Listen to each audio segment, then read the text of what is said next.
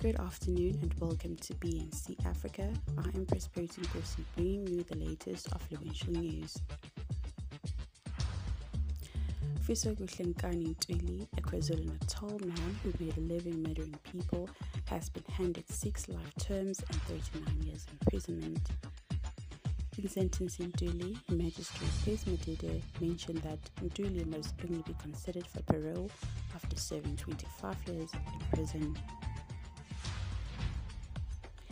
A former employee of the SA Revenue Services, SARS, has received a 12-year sentence for fraudulent VAT refunds amounting to 6 million rands.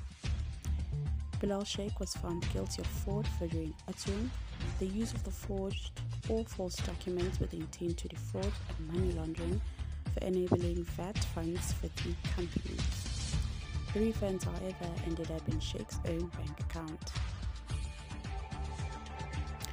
Members of the Standing Committee of Public Accounts, SCOPA, has been given President Cyril Ramaphosa 7 to 10 days to explain his comments on the misuse of public funds during the campaign for top positions in the ANC. The Specialist Investigation Unit, SIU, said 386 people have been referred for prosecution following its widespread investigation into the theft and fraud since the state of disaster was declared.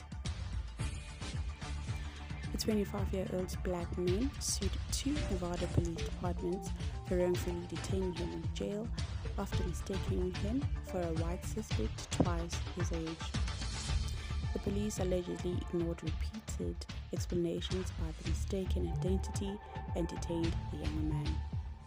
Now he's suing for $500,000, which is $7.5 million. The latest COVID-19 stats in South Africa are as follows. On the 25th of January 2022, the cases was 1,332. And today, the 26th of January 2022, new cases are standing at 3,197. The latest COVID-19 stats for the death on the previous day, the 25th of January 2022, they were standing at 88. And today, the 26th of January 2022, deaths standing at 132. And here are the currencies for today. The rand to US dollar standing at 15 rand and 30 cents. The rand to euro, 17 rand and 30 cents. The rand to British pound is 20 rand and 61 cents.